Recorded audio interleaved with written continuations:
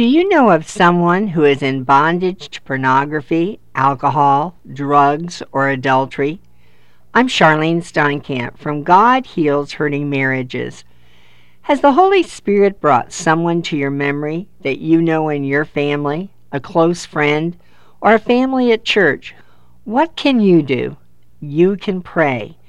May you and I never forget the power of prayer. How important is prayer in your daily life? Do you pray once a day or pray without ceasing? In Acts chapter 1, how the disciples were told not to leave Jerusalem until they received the gift of the Holy Spirit. Prayer played a significant role in the early church. Throughout the book of Acts, you will read how people prayed in groups and individually. Prayer must be a priority in your life every day. In Acts chapter 12, we read about Peter being in prison. Do you know of someone who is imprisoned by the sins of the world? They can be set free by the power of the Holy Spirit. You and others can earnestly pray for that person to be set free from Satan's trap. The book of Acts makes it very clear that something happens when people pray. Listen to the events in Acts chapter 12. So Peter was kept in prison, but the church was earnestly praying to God for him. The night before Herod was to bring him to trial, Peter was sleeping between two soldiers bound with two chains, and sentries stood guard at the entrance.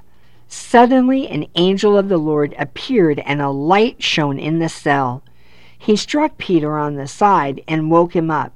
"Quick, get up," he said, and the chains fell off Peter's wrist.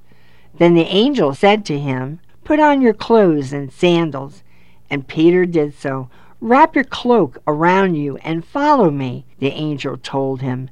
Peter followed him out of the prison, but he had no idea that what the angel was doing was really happening.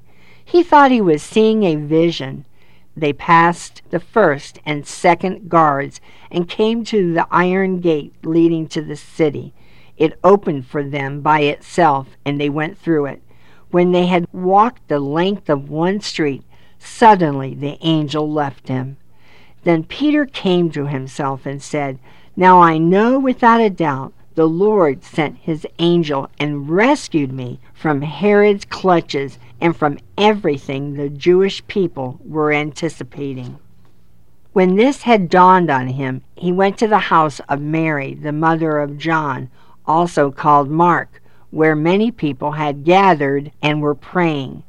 Peter knocked at the outer entrance, and a servant girl named Rhoda came to answer the door. When she recognized Peter's voice, she was so overjoyed she ran back without opening it and exclaimed, "Peter is at the door." "You're out of your mind," they told her. When she kept insisting that it was so, they said, "It must be his angel." But Peter kept on knocking, and when they opened the door and saw him, they were astonished. Peter motioned with his hand for them to be quiet and described how the Lord had brought him out of prison. Anyone that is living in sin can be set free if we will pray for them without ceasing, as God heals hurting marriages. You've been listening to God Heals Hurting Marriages with Bob and Charlene Steinkamp. They would love to hear from you. Write them at Rejoice Marriage Ministries, Post Office Box 10548, Pompano Beach, Florida 33061. Their website is www.rejoiceministries.org. Listen again tomorrow for God Heals Hurting Marriages.